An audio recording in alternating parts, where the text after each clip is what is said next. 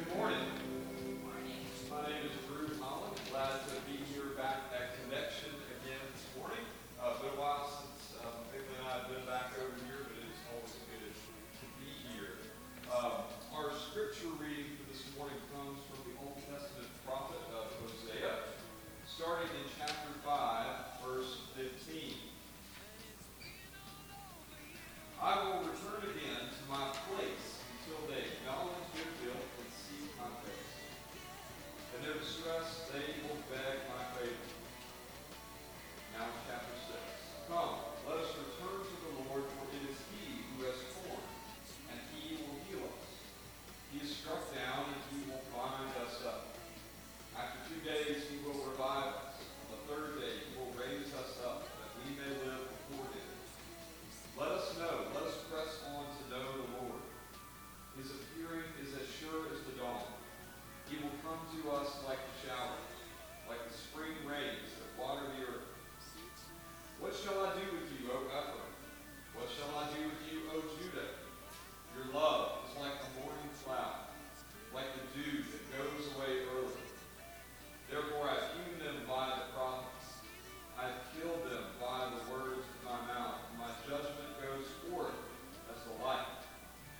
For I desire steadfast love and not sacrifice, the knowledge of God rather than burnt offerings. May the Lord add His blessing to the reading and hearing of His word today. Will you pray with me? Lord, may the words of my mouth and the meditations of all of our hearts be acceptable in your sight as a sacrifice today. For you are our rock and our redeemer. Amen. All right, so show of hands, how many of you when you were kids had to do chores? All right, if you are a kid, how many of you have to do chores? My kids were twins. All right, yeah, so chores stink, don't they, right? Taking out the trash, walking the dog, cleaning the room, maybe putting up some dishes. When I was a kid, the only motivation I had for doing chores was the reward I would get at the end of the week. The $20 in allowance. At least when I was older, it got to be $20, and I needed $20 to pay for gas in my car and things like that. But I was looking forward to that reward. Now, recently though, my mind is starting to change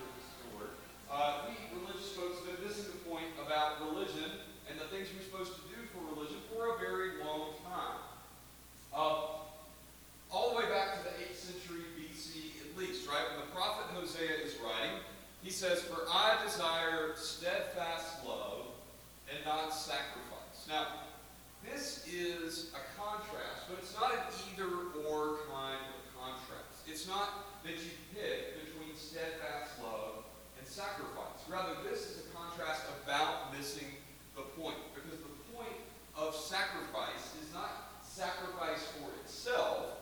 The point of sacrifice is steadfast love. Think about those chores around the house. Parents, why do you do all the chores that you do? It comes from love for your family, right? Sacrifice is an outward expression of love. That is what sacrifice is meant to do. Right?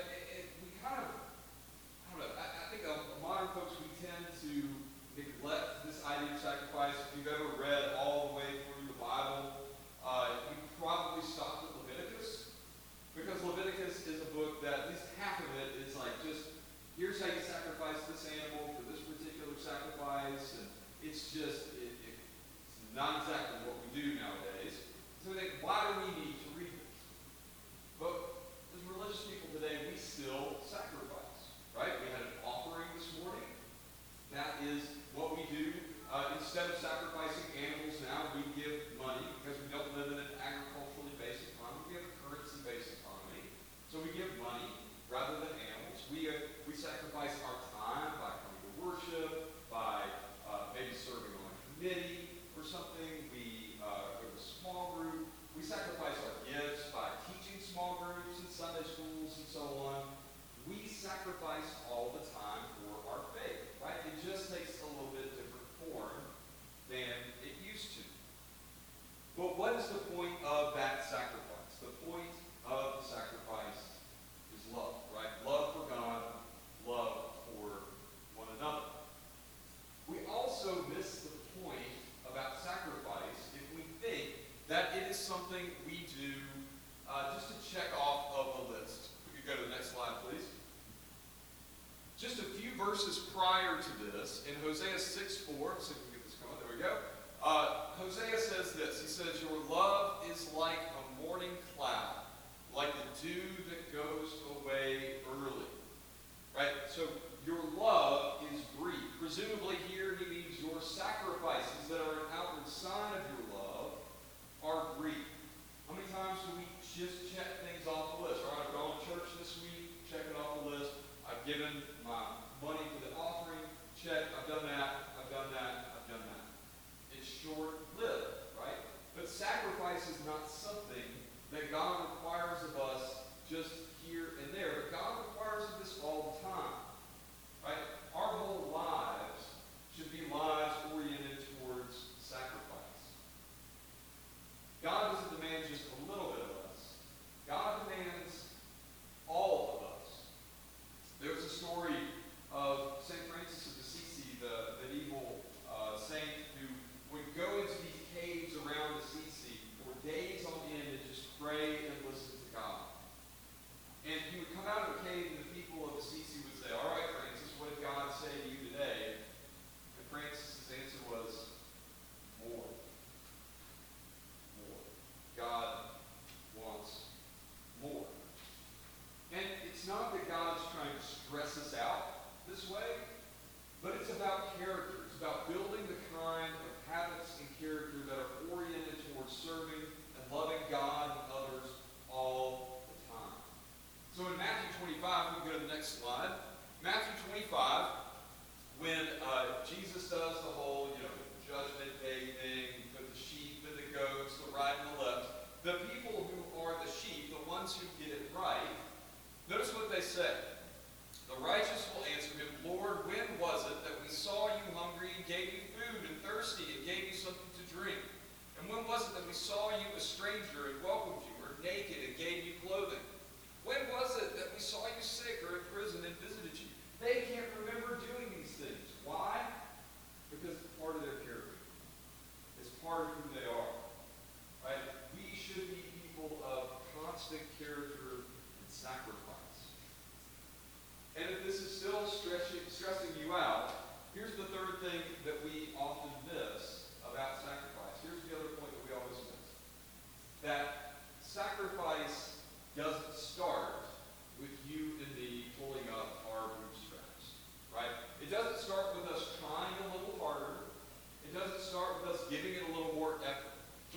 next slide. This is back to our main verse here, Hosea 6:6. But this is the full verse. So in Hebrew poetry, in biblical poetry, it's not characterized by rhyme and meter like our poetry is. But what happens in Hebrew poetry is you have two or more lines that are parallel. They are in some way related to each other. So we've already read the first line, right? I desire steadfast love and not sacrifice. But the second line is parallel to it. The knowledge of God rather than burnt offerings. Now, the burnt offering is a particular kind of sacrifice. It's a very showy kind of sacrifice. You can read about it in Leviticus 1. It's a sacrifice you just give an animal and it's completely burned up. It's not eaten or anything. It's a very radical kind of sacrifice. But what I want to focus on is the parallel between steadfast love and knowledge of God. Knowledge of God, if we know God, then we know love. Right? If we know God, we know love. We know in particular as Christians on this side of the cross that love is manifest in the sacrifice of Jesus Christ. Right? That is where our love comes from. And that is certainly where our idea of sacrifice comes from. There is no greater love than to lay down one's life for one's friends. Right? Jesus is the one. He is the fountain from whom we understand what love is in this kind of sacrifice that demonstrates love. Tim Tennant, who is the president of Asbury Theological Seminary, said this once, and I can't really been able to forget this. I think he's right. He's onto something here. That after Jesus is raised from the dead, for the 40-plus days he's roaming around, appearing to the apostles, never once does he remind his followers of the sacrifice that he made for them. And I think about this, and I'm like, I would not do this. I might get on Twitter and be like, hey guys, remember what I did for you? I saved the world, you owe me something. Or I'd at least humble brag about it to my friends.